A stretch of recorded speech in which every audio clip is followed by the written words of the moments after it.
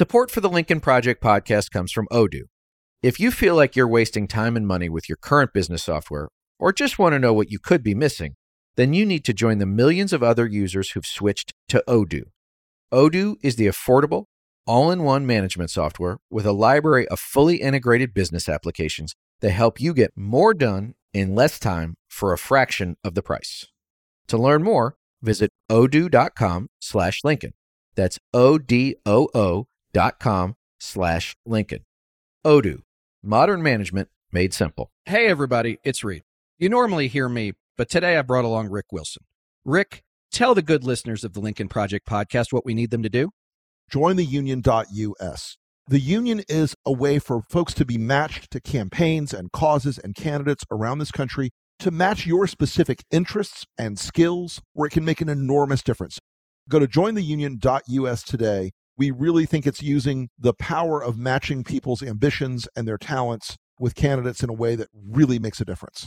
Get involved. And now, on with the show.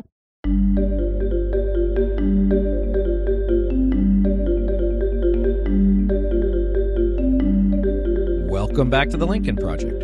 I'm your host, Reed Galen. Today, I'm joined by Ron Insana, senior analyst and commentator at CNBC and a senior advisor at Schroders North America.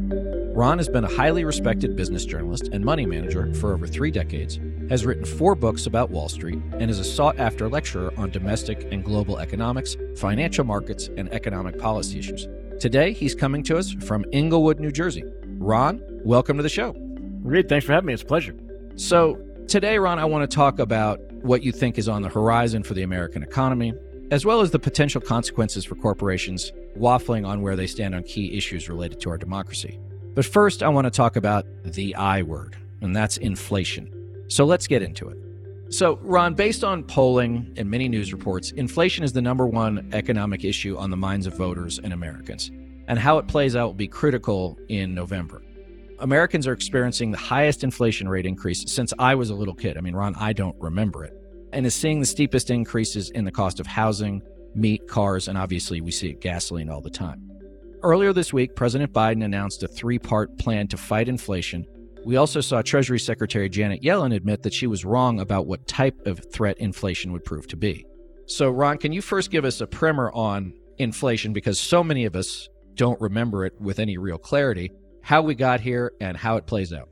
So I lived through the great inflation of the 70s and the early 80s. Now, granted, I was 10 years old when we went off the gold standard in 1971. The dollar dropped precipitously, and that was the first in a series of dominoes that fell that ultimately led to the great inflation or stagflation that we talk about in the early 1980s, where the inflation rate itself was at 13%, higher than today. Unemployment was at 11%, and short-term interest rates were at 20%. So a very, very different environment that took 10 years to build. What's happened here in the wake of the pandemic, the shutdown in China, and the war in Ukraine is we've had massive disruptions in the supply of raw materials and finished goods.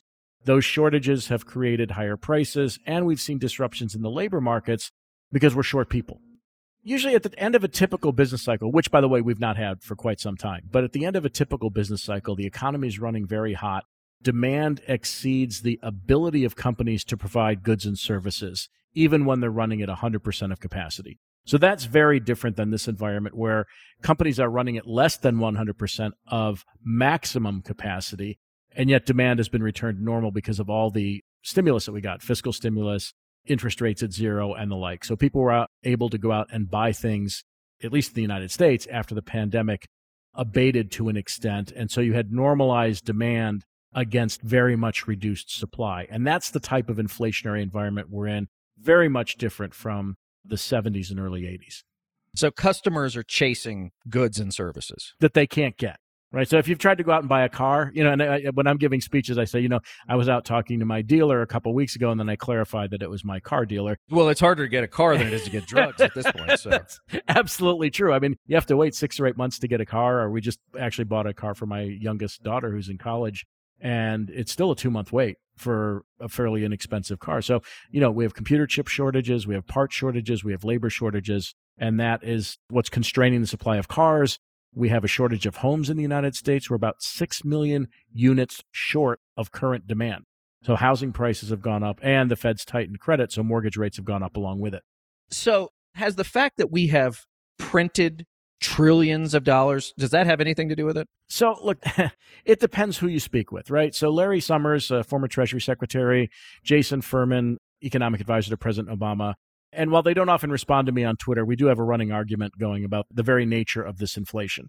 And they're arguing that we spent too much on the fiscal side with respect to the various programs, the $1.9 trillion in particular that President Biden spent when he first got in office, and that the Fed kept interest rates too low for too long.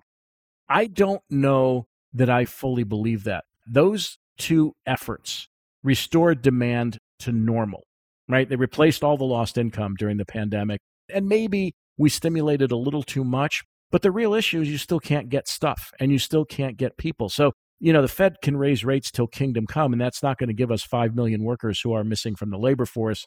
We're not going to get our cars faster. We're not going to get homes built faster. And supply and demand won't be in balance, except for the fact that the Fed is trying to drive down demand to meet constrained supply. And that's a very different situation than trying to even those two out at the peak of an economic cycle. Where are all the people? Well, so 3 million people retired early. Now, there's some indication that they've returned to the labor force. At one juncture during the pandemic, 2 million women left the labor force because of the pandemic and stayed home to take care of their kids. We think 1 million went back in. 1 million people tragically have died. Of those, 25% were under the age of 65. So like a war, when you lose part of your working age population and the war's over, you're suddenly short workers. And so we are short workers. And listen, we have insanely, and I know not everybody will agree with me on this, we have insanely constrained immigration policies that are keeping low, medium, and highly skilled workers out of the United States. This, to me, is the quickest way we could solve the worker shortage. And I know people will lose their minds, but open the borders. I know the president's trying to roll back Title 42 and he's being blocked in doing it. We need people. We had a baby bust. The population in the United States last year grew at the slowest rate in the history of the United States. I've seen those statements before, like you just made about a baby bust. Educate me as the ultimate amateur and neophyte. If there are less people and there are less jobs, then there are less people that A, need jobs, and B, less people to feed, buy TVs, and all the other stuff. So why is the baby bust such a big deal? Okay, so the baby bust right now is not such a big deal. It will be in the future potentially. The real issue is there are fewer people. There are not fewer jobs. There are 11.4 million open jobs in the United States. It's down a little bit from the peak, and that was just reported recently. And there are only about 6.5 million unemployed individuals. So we have almost 5 million more available jobs than we have workers right now in the United States who can go to work. So that's a real problem. And on the immigration front, too, a lot of the jobs that I'd say first-generation immigrants would come and do, second, third, fourth, many-generation Americans aren't going to do to begin with, right? And that's always been the argument, right? There's a guy that I've read, Francis A. Walker, then when it was called the Atlantic Monthly, who wrote this anti-immigration screed about how these dirty foreigners, Italians, Poles, Germans, Jews coming in from Europe below our station, coming in and driving down wages. There is not a shred of empirical data that immigrants drive down wages. What they do is take the jobs that more assimilated individuals won't take and fill out the labor force, first in lower skilled positions. And then as they assimilate, move into higher skilled positions as their kids obtain higher education and move on, just as my family did. I'm second generation, Italian American. We've all gone through this. And it's just, to me, it's one of the most mind-boggling arguments. Again, it goes back to the 1840s with the Irish, right? And I can't repeat the line in Gangs of New York, but it describes how, someone would do a job for a nickel that someone else would do for a quarter. It's just not true. And so we simply need more people, or we're going to be Japan. Japan is going into irreversible population decline. Demography is a big problem when it hits you like this. And the baby bust now is just because the millennials were delayed in forming families post-great financial crisis, and then the pandemic hit them with a double whammy. They couldn't get out of the house. Let me just veer off for a second there, because between the millennial generation and Gen Z, of which I work with a number, and it's, the divide between us on some things is almost as dramatic is someone like me and like you, Ron, who grew up when there was a princess telephone on the wall and 3 stations on the television, right? Yes. Yeah. So sometimes you have to sort of remind yourself that those days are gone. I am the proud owner, by the way, of 3 Gen Zs. So, well, there you go. Yeah. I think that, God bless them. I think they may be our salvation. I think so too. But talking to a lot of my friends who have driving age kids, they're delaying getting their driver's licenses. Why would I get a driver's license? There's always Uber, there's Lyft. A couple of the 20-somethings that work for us, I don't think have ever been really full-time in an office since they graduated from college or since they joined us. And talking to one of them just a couple of weeks ago said, I don't know how you'd convince anyone of my generation to take a job where they had to be in an office 5 days a week. I can empathize. Now, I'm at the other end of my career, and I've thought to myself, I don't ever want to be in an office again. And thankfully, I have the flexibility to do things like we're doing right now, which is working out of my home office and having a conversation and doing media from home. Look, the young kids do need to be in the office a certain amount of time for mentorship and to learn, the rules of the road. But I understand. I have a 24-year-old daughter who spent 2 years working from home right out of college. Immediately out of college, she got a job, got furloughed, got rehired, but then was remote the entire time. And now she's back in the office and she likes it. She's fine. But I think they just have to reacclimate. I don't think that they will stay out permanently. Having said that, I do think that we're looking at a hybrid workforce. And I also think we're going to see a lot of automation and technology come in to replace those workers that we don't have. It's not really replacement. It's to fill the void that we have. And that's quick service restaurants using robots and automation and companies using productivity enhancing software to make up for what they simply can't get in the labor market right now. I guess my question would be, getting back to inflation, what breaks the cycle? You talked about we're not at the end of a business cycle, but when do chips come back online? When do cars come back online? Are we talking months? Are we talking years? And are the things that the president and the Treasury Secretary are talking about, are they Band-Aids on a bullet wound, or could they have practical effects? They could in the long run. And to misquote, or at least paraphrase John Maynard Keynes, in the long run, we're all dead, so it doesn't really matter. Right. But I think they made some very practical points, but they don't have the power to restore in the short run the supply of computer chips. Now, China does, and they're starting to reopen after being shut down in the 5th wave of the pandemic and running this zero COVID policy that shut down Shanghai, Shenzhen, 1,000 boats off the coast, not leaving China for other shores. If China comes back online, and God willing, the war in Ukraine comes to a sudden halt.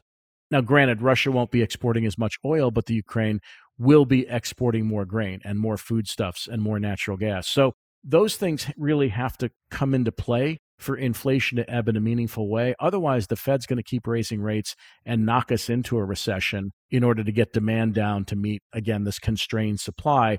In my mind, it's the wrong way to solve the problem, but it would take a while, months, maybe not years, to make some serious headway in solving the supply shortages relative to trying to kill demand to keep inflation from going higher than it already has. So it sounds like what you're saying is they might nearly kill the patient to save it. Yeah, there's the Vietnam analogy, right? I mean, it's, they're going to burn the village to save it. And there is some concern about this, and it's being talked about. And look, I have an enormous bone to pick with the academics that keep suggesting we overstimulated the economy. If you go back to when President Biden, for instance, passed, along with Congress, the $1.9 trillion additional stimulus bill, and the Fed was holding rates at zero, we were not out of the woods on COVID. Ukraine had yet to be invaded. We weren't even getting vaccines yet. We weren't even getting vaccines, yeah. So we didn't know where any of this was going, and it was palliative care for a patient that was effectively on life support. And so now, in retrospect, to look back and say, oh, they did too much. Well, no, they were really trying to keep everybody afloat as the economy was cratering. And, obviously it was starting to come back up by then. But I think they did the right thing. And again, I think most people have it backwards that this is a demand problem. If you go back to February of 2020, the unemployment rate was at 3.5%. Inflation was below 2%. So in my mind, it's almost all supply. We need stuff. We need people. So this is going to be a long-term question about cars, right? Okay. Like, my car is 7 years old. It's 5 years younger than the average. But I'm going to drive it for another 5 years. Okay. Yeah. My point is that, especially with cars made after, pick a year in the last 20, a car with minimal care and maintenance will run forever. Has the United States economy been propped up by the idea that everybody needs a new car every 3 years since like 1950? Yeah, to a certain extent. We used to talk about planned obsolescence when I was growing up, how certain things like your washing machines would die after 3 years, so you'd have to go get another one. Or your iPhone. Or your iPhone clicks off at a specific date right near your expiration. Yeah, look, yes and no. I mean, look, first of all, I think people want a new car every 3 years. We're a very impatient society, and so we like turnover, we like change, we like shiny new objects. And so, yeah, to an extent, that's true. The average age of a car, by the way, in the United States right now is 12.2 years because, one, you can't get one. And again, it's a 2 to 8 month wait, depending on. I know my dealer's like, hey, I'll give you a great deal on that.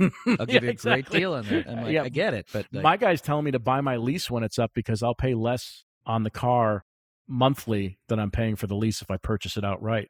But the last time I got my car serviced, Ron, and I know this is not an auto show, so we'll get off the car talk here in a second. Car talk, yeah, exactly. Car talk, great show in its day. He said, "Do you want to sell your car?" I said, "I don't." And he said, "Are you sure? The new ones are great." I said, "Does it do anything different than the car I have now?" He said, "Well, the bells and whistles are so much better." And he goes, "And really, that's what people want now. They want all the tech gizmos. They want the nicer interior. They want the glassy front." And I'm like, I don't care about any of that. It's got a speedometer. It's got an odometer. It's all I need. Yeah, for a lot of people. But look, we are a car society. I mean, look, I spent part of my life in Los Angeles, and, you are your car. So there's a huge portion of the population that identifies with the vehicle that they drive. And so, yes, we upgrade every chance that we get. It's harder to do with other items, and it's, certainly less obvious if you're upgrading your washer and dryer, but you're seen in your car, right? And look, the bells and whistles in some instances are truly miraculous. There's something that economists call hedonic adjustment, and it means adjusting cost with quality. So if you go back to, let's say, the car I drove around in as a kid, a 1963 Chevy Impala that my dad drove, right, which had, roll down windows. You could only open the door if you put your thumb on that little metal thing. And, it was a V8 and it got 9 miles to the gallon. Right? That's exactly right. So you look at a car today and the relative price and the quality of that car compared to what we experienced as kids, they're not more expensive. They're actually a steal, relatively speaking. And so, yeah, we like to turn those cars over every couple of years, get something new. And now with the EV revolution, everybody's going to be looking at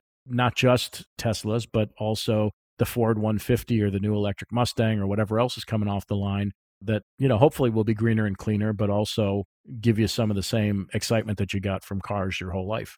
So let's zoom out from the individual who's trying to figure out how to pay their rent, how to feed their family, put gas in their car. As we're recording this, Jamie Dimon, the head of JP Morgan, said that the United States is in for an economic hurricane. And he went through a number of things. But then in true Wall Street fashion, Ron, it feels like he said, or maybe we're not. So, is there a hurricane off the coast? Or is it a thunderstorm and we just don't know any better? I don't think we know yet. I doubt that it's a hurricane off the coast. Jamie's also changed his mind over the course of just the last couple of months, where he was fairly optimistic. Consumer had excess savings, which may not be the case any longer. Retail sales were strong. Auto sales were weak, but demand was high.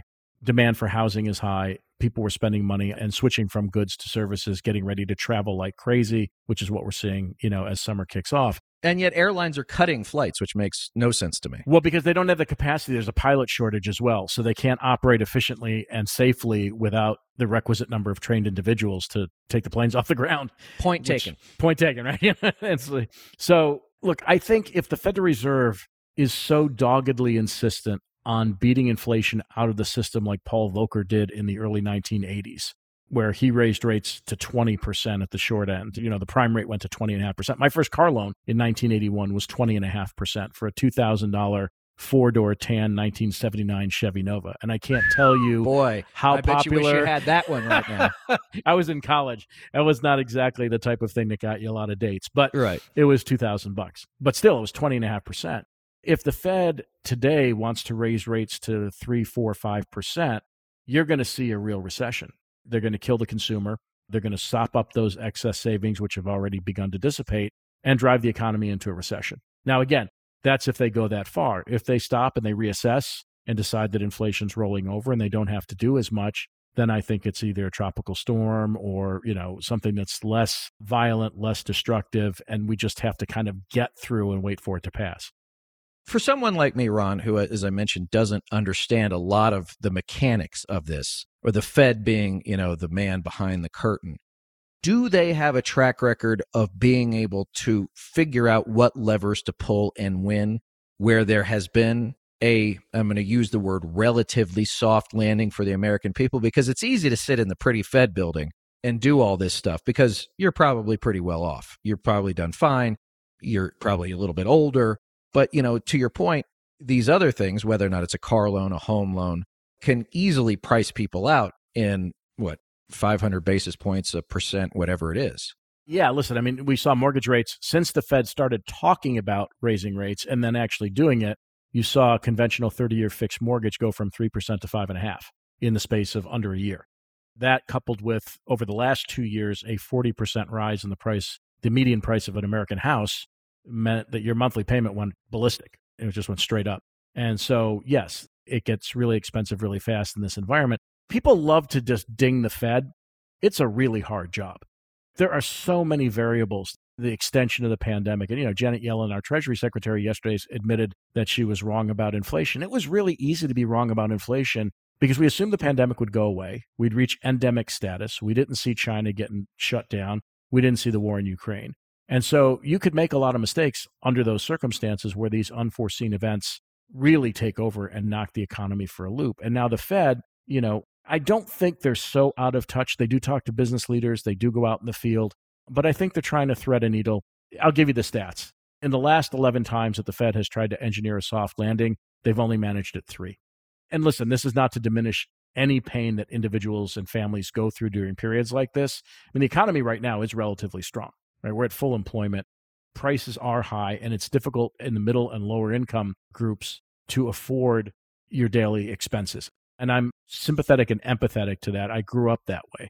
Having said that, these things do pass. Now, whether or not we get any enlightened policy decisions out of Washington, given how hyperpolarized things are, is an open question. How do you mitigate some of the pain that people are feeling and still kind of responsibly conduct policy? It's a critical question right now. And you know where we are in the cycle. Nothing's going to happen between now and November. And if indeed the Republicans take either house, nothing's going to happen for the next 2 years. Let me ask you this, and you brought China up a couple of times, so I want to bring those things together, is that the United States, since the end of World War II, has been the world's reserve currency. Yes. Everybody would rather denominate in the dollar than anything else. How long does that last? For a long, long time. Because at the end of the day, there's still no place you'd rather sock your money. Absolutely. I mean, the dollar is used in so many foreign exchange transactions. It's about 60% of all trade is conducted in dollars. And I know there are the crypto enthusiasts out there who, in my mind, are absolutely, and I'm going to probably get fired for saying this, batshit crazy that someday Bitcoin is going to supplant the dollar as the reserve currency of the world. Let me tell you, Ron, the only people who will troll you harder than Bernie bros are crypto bros. I know. I swear to God. I know a lot of them. I know some of them. And I've stupidly, I first heard about Bitcoin at $100. If I'd put 10 grand in, I would have been done 6 months ago. I'd be out. I'd be on an island, sending checks to my wife and children. I appreciate how you said that. But no, I love them all. But I don't understand the use case. I don't see the functionality. I see that it's a speculative asset that's gone parabolic in price. To me, it just looks like another speculative bubble. Having said that, my 20-year-old son trades NFTs, and he's made some significant amounts of money. He and his best friend flipped an invisible friend. They invested $1,200, got $30,000 out. Now, I had an invisible friend when I was a kid, but I made no money off it whatsoever. And people told you to stop talking to the wall. Exactly, yeah. But let me ask you that, because to your point about all of this stuff, when you mention things like crypto, when you mention things like NFTs, which I will not pretend to understand, and some of the outrageous amount of money that is being spent on these things, it sure seems like there's a hell of a lot of rich people spending a hell of a lot of money on stupid shit. So I wrote a book about bubbles back in 2003, and there was a better book actually written by Edward Chancellor called Devil Take the Hindmost, which went all the way back to 1st century AD, where there was speculation in Roman publicly traded companies. And you can find, by the way, in ancient Sumeria, even farther back, mortgages, futures contracts that are written in cuneiform that show a great deal of financial sophistication. So as long as there's been a civilization, there has been some human desire to speculate, everything from grain futures all the way out to cryptocurrencies, right? So These episodic events occur with great regularity. A lot of them occur when there's a lot of easy money around, as we've seen in the last couple of years, and everybody's got a great new idea. Now, the internet was transformational technology, as we know right now, sitting here looking at each other on Zoom while we record this, and we understood that, but there were thousands of companies that went public, very few of which remained. Blockchain technology is transformational insofar as it's going to lower the cost of engaging in financial transactions. You can create smart contracts. Ethereum is probably the currency that will be used as the intermediary currency to engage in all this stuff. There are 12,000 cryptocurrencies that are absolute nonsense, that are all going to go away. And some people have made a lot of money, like they did in the internet days, even though their companies disappeared. And some people have made a lot of money, even though these currencies that they dabble in are going to disappear. So one thing you mentioned, and I'd seen this, was China said Shanghai is slowly grinding to an open. And these people had been locked down for what, a couple of months? Yeah, it looked like the running of the bulls in Pamplona. I mean, they locked their people into their apartments. They're basically nailing the doors shut. 25 million people. And Ron, like, that seems like a recipe for bad things if you're President Xi, because you can be a country of 200 million people, 1.6 billion people. Let me tell you something. There's more of them than there are of you, even if you got a lot of guys with guns. Yes, and you could only tolerate so much dissent before things happen politically, right? And we know that in every country. Look, it may very well happen to Vladimir Putin as well, for all we know. But yeah, look, Xi, coming up in October, is presumably going to be named president for a third term, maybe for life, but we're hearing stirrings that may not be the case, that there are others who are interested in taking control of the economy. This has really been a horrid experiment gone wrong that has had enormous domestic and global economic consequences. And this command and control kind of Orwellian surveillance state that's being created in China is not one that is going to be terribly productive in the future, in my opinion. It's not a popularly held opinion. Everybody thinks they figured out the economic model, just like we thought Japan had it wired in 1989. And that model blew completely apart. I expect the same in China. That's one question I have. I mean, I read a lot of history. And to dumb it down for someone like me, Ron, time is always in motion. But why is it that we always get stuck? And maybe it's just human nature that, like, what is now will be forever.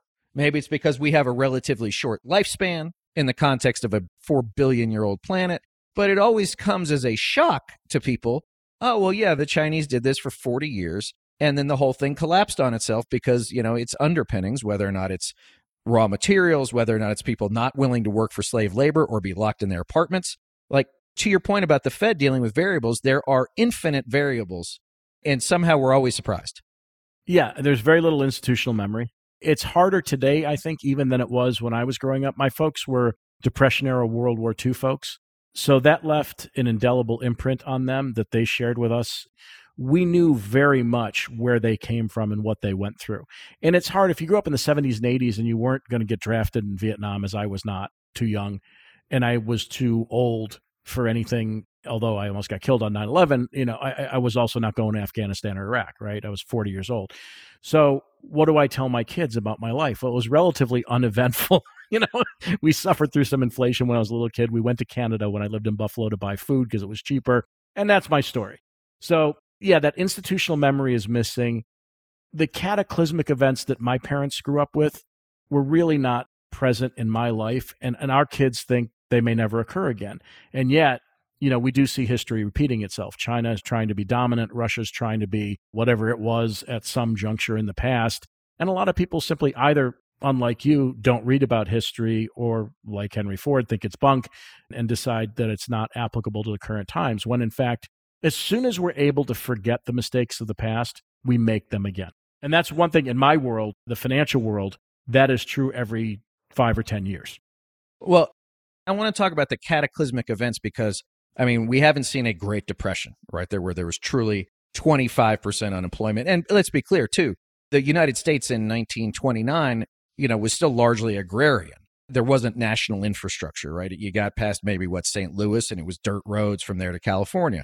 But, you know, I mean, for the generation of your kids, 9/11, Hurricane Katrina, the great economic meltdown, Iraq and Afghanistan continuing, the pandemic, Russia, all these things, like, that's a hell of a busy 20 years for black swan events. It is. And again, you know, you and I both have a situation where our kids probably were largely shielded from these events.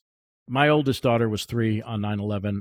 My wife was 8 weeks pregnant with my son when 9/11 occurred, and my youngest came a year later. So even my oldest daughter, when I went through what I did on 9/11, doesn't have a recollection of it. And while I was going through it, we just said, oh, a big building fell down and Dad had to stay in the city. That's all we told her. So there's no consciousness of that. And again, and I'm not in favor of a draft necessarily, but without that exposure or that risk that the younger generation has to military conflict, we went through 20 years in Afghanistan and Iraq and no one even, nobody blinked, right? It wasn't Vietnam. No matter what you saw on TV, when I was growing up, every night at 6:30, Cronkite or whomever was showing pictures of kids in body bags coming home from Vietnam. And that was not how Afghanistan and Iraq played out to this younger generation. So I don't think they felt any of this. But let me ask you this, because, and I know this is a little bit off economics, but you've clearly been an observer and an active participant in so much of American life in the last 40 years. 58,000 Americans died in Vietnam over 10 years, and it took us 30 years to get over it. We've lost 1 million people in 2 years, and it's like, that's too bad. Yeah, nobody even blinked. How is that possible? It blows my mind. I don't know. Or is it that it's a delayed shock? It's PTSD. We haven't I don't come think to grips so. with it. Really? I don't think so at all. 75% of the people who passed were over the age of 65. And, nursing homes were hit disproportionately hard. People of color were hit disproportionately hard, sadly, as we all know. I think we absorbed this thing almost walking through life with blinders on and almost a certain sense of selfishness, not selflessness, that as long as it doesn't happen to me, I'm cool. The other thing is I am shocked that it hasn't had a more profound impact on the national psyche, losing 1 million people. Now, it's had a profound impact on worker psychology. The 3 questions people ask now is, what do I want to do with my life? How much do I want to do it for? And where do I want to do it? And we've seen that play out in the real economy. But it's not the level of fear, let's say, that my older brother, who turned 18 in 1973, had about getting drafted to go to Vietnam. There wasn't that palpable sense of you're going to lose your kid in Vietnam versus your grandmother's going to die of COVID. I mean, I hate to put it in such graphic terms, but it seemed to me, as you indicated, really different feelings. I mean, we literally whistled past graveyards during this experience. And I don't know that we've, as a nation, learned anything from it from a policy perspective, or even it certainly hasn't brought us any closer to one another. And that's where I think leadership matters, right? Which is, if you wanted to be a uniter in that moment 2 years ago, roughly, would it be less than 1 million people? I assume so. Would it maybe be 1 million people? It might be. Would we be a less fractured country? I think almost assuredly. And look, I think there's more than one person to blame in that regard. I mean, there is one very prominent reporter who knew very early on that this was transmissible, highly transmissible, that it was 10 times more lethal than the flu, and saved it for a book. I mean, how do you not leak that to your own newspaper? And, I'll just say on that as an aside before I bring politics and your world together is, if you listen to that recording, it was one of the most lucid conversations I ever heard Trump have. Absolutely. Which was, to me, made it all the more chilling, which is even that guy figured it out. Yeah. And he knew it and wouldn't admit to it for just purely selfish political reasoning, not to tell people how dangerous this illness was. And we lose 1 million people because of it. I worked for Senator John McCain many years ago, and I remember once in 2007, during the early stages of the first John McCain 2.0, 1.0, he and Ted Kennedy and then President George W. Bush were close to getting an immigration deal. And, there were some folks on the campaign like, you do this, it's over. And he's like, okay. And he said, whenever I've ever made a decision based on naked political ambition, it's always blown up in my face. And I think that that's probably true, even more so now. And we're still paying the price, by the way, for that not having happened. For sure. And this is one of those things too, Ron, which is, I think, why I'm glad to have folks like you on who are very in tune with American politics and American political life, but not a prisoner to it, maybe like I am. I was for a little while. But you understand how it's all interconnected. And so let's talk about that. So, I mean, look, I've done corporate PR and public affairs for many, many years, and I know why most companies do things they do when they get in trouble, which is first, ignore it, it'll go away. It's not going away. Hire the $500,000 a month crisis PR firm. It's still not going away. And then just wait, because eventually, things will turn. But now we're in a position where, to your point about the split and the factionalization of Americans. And we saw, like in Georgia last year, they passed legislation that basically made it more difficult for folks to vote, opened up some avenues by which votes could be changed, all of those things. No one really spoke up in the midst of those negotiations and tried to derail them. But in the aftermath, companies like Delta Airlines and Coca-Cola, based in Atlanta, based in Georgia, spoke up very loudly. The reaction from a lot of Republicans, I'd say specifically people like Ted Cruz or Marco Rubio, was to write op-eds basically saying, Cruz said to Coca-Cola, hey, we remember you owe us all this money in taxes. Like, we're not going to forget that. Rubio said things like, we're going to ensure that American companies promote American values. Like, Ron, these are not capitalist free market economy thoughts. Corporate America is I think they're in a really tough spot in a certain sense right now in the macro world, where you take Disney, for instance, right? So the Don't Say Gay bill, or however you want to characterize it, passes in Florida, and they don't do anything. But then the community that they work with has a massive response to the fact that they didn't fight the bill. So now they're dealing with multiple constituencies, the state in which they operate, the people who work for them, and the people who visit their theme parks, who are probably split on that very issue, but the people who work for them aren't, and the state that they operate in isn't either.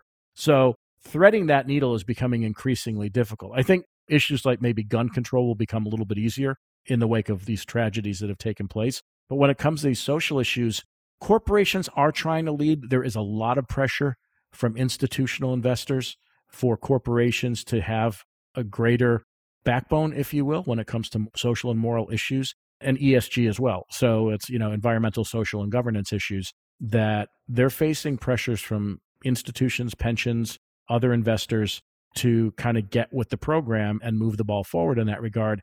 It is going to be uneven, as it always is. And some will lead, some won't do anything, some will follow, and then some, will fall into the trap, as you say, where something's going to go horribly wrong. They'll deny it, they'll try to wait it out, and then they're going to get hammered by events that overtake them. The thing I don't understand, again, Ron, going back to my status as at best amateur historian, is that, you mentioned China. We've seen this happen in Russia, and I want to get to that in a second, is that command economies or authoritarian states rarely benefit economically, or I should say individual citizens and companies rarely benefit economically. In fact, it's more like the button man is going store to store, picking up protection money, right? It becomes a racket. Yeah, absolutely.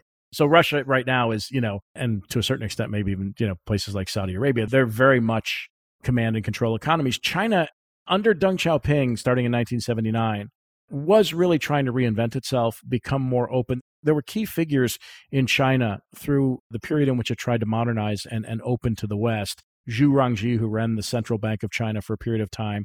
Listen, they all went through Tiananmen Square, and it was, a horrible period.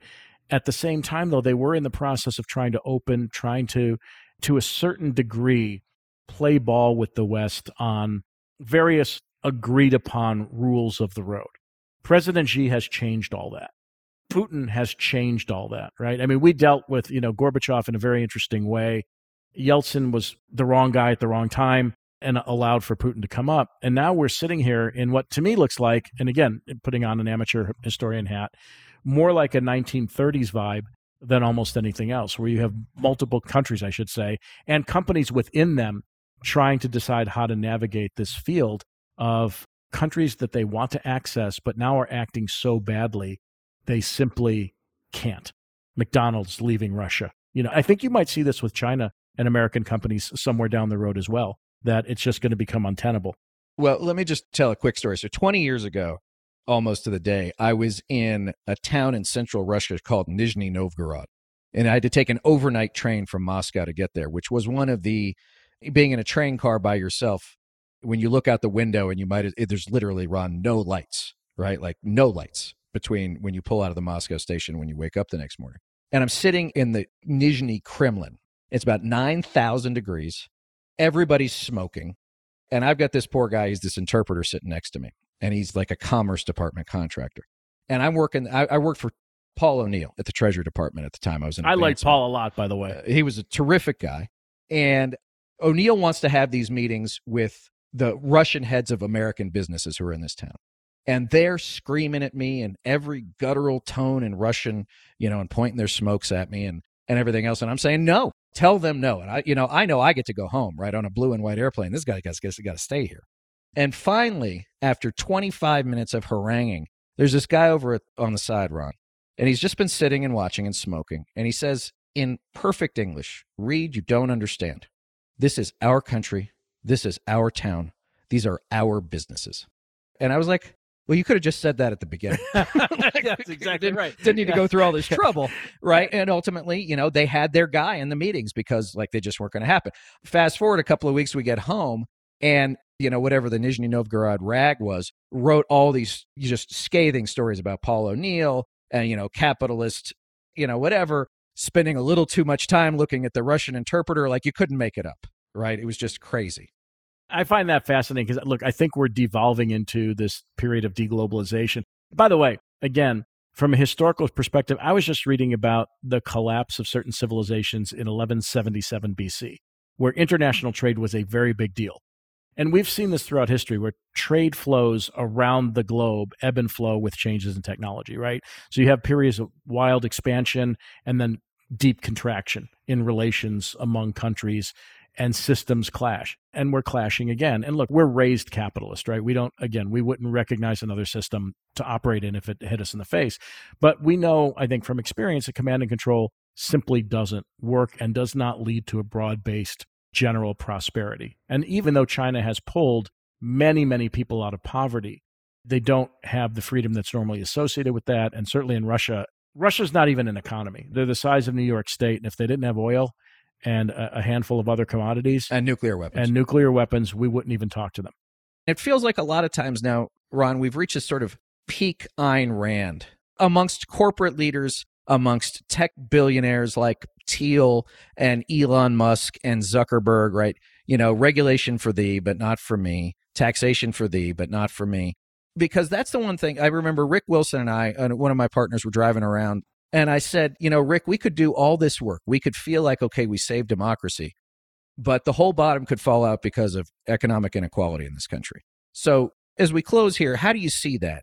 Is there a way to solve it easily? And how much does it worry you? It worries me enough. I mean, and I think what's also fascinating about the post-pandemic period is that some power is swinging back to labor. And again, that also ebbs and flows. If you look at other post-war environments where you saw worker strikes after the First World War, and because of the way World War II played out, where we had the lone workforce left intact in the world, right? I mean, we were almost 50% of global GDP in the wake of World War II, and we provided the materials for other countries to rebuild in the aftermath of the war.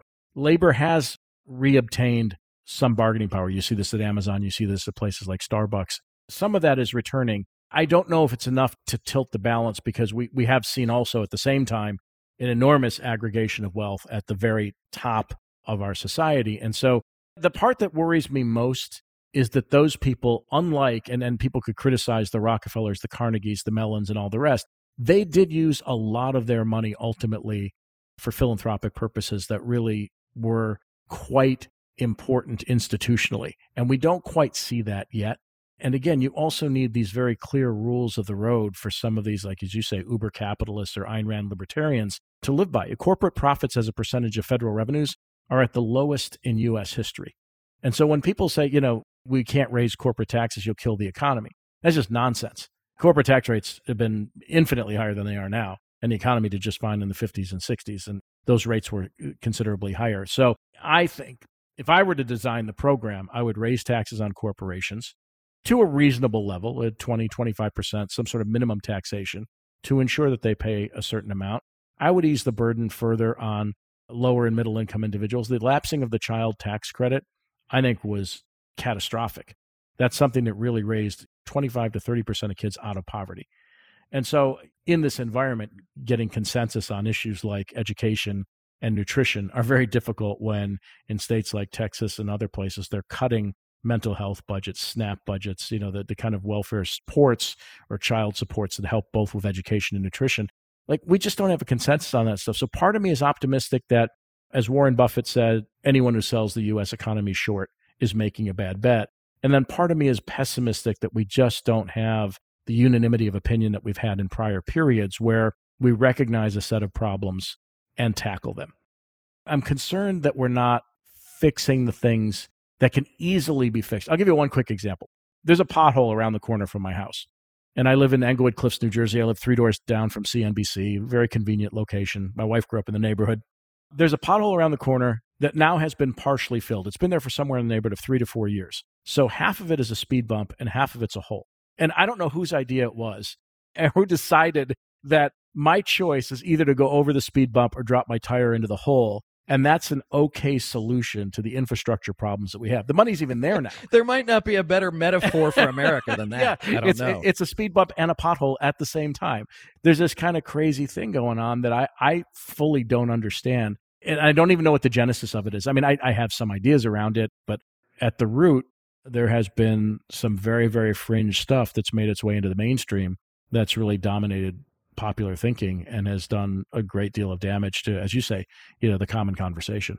And there's a level of delusion, I think, that exists in a lot of the arguments that we're having today that just does not comport with reality. And that's the whole point, Ron, is that it's all predicated on fear. That's the whole ballgame. It's all predicated on fear. Well, Ron, I don't know that I have had as wide-ranging or fascinating or entertaining conversation as I have with you. But before we let you go, where can everybody find you on social media, and where can we find you on the boob tube? So CNBC pretty much every Friday, somewhere between 2 and 3 o'clock on Power Lunch. Ron Insana on Twitter. I'm on Instagram. I'm on Facebook. And then MSNBC, obviously I pop up there from time to time. It's all part of one big happy family. Oh, well, great. And as always, gang, you can find me on Twitter at Reed Galen. Ron Insana, thank you. And everybody else, we'll see you next time.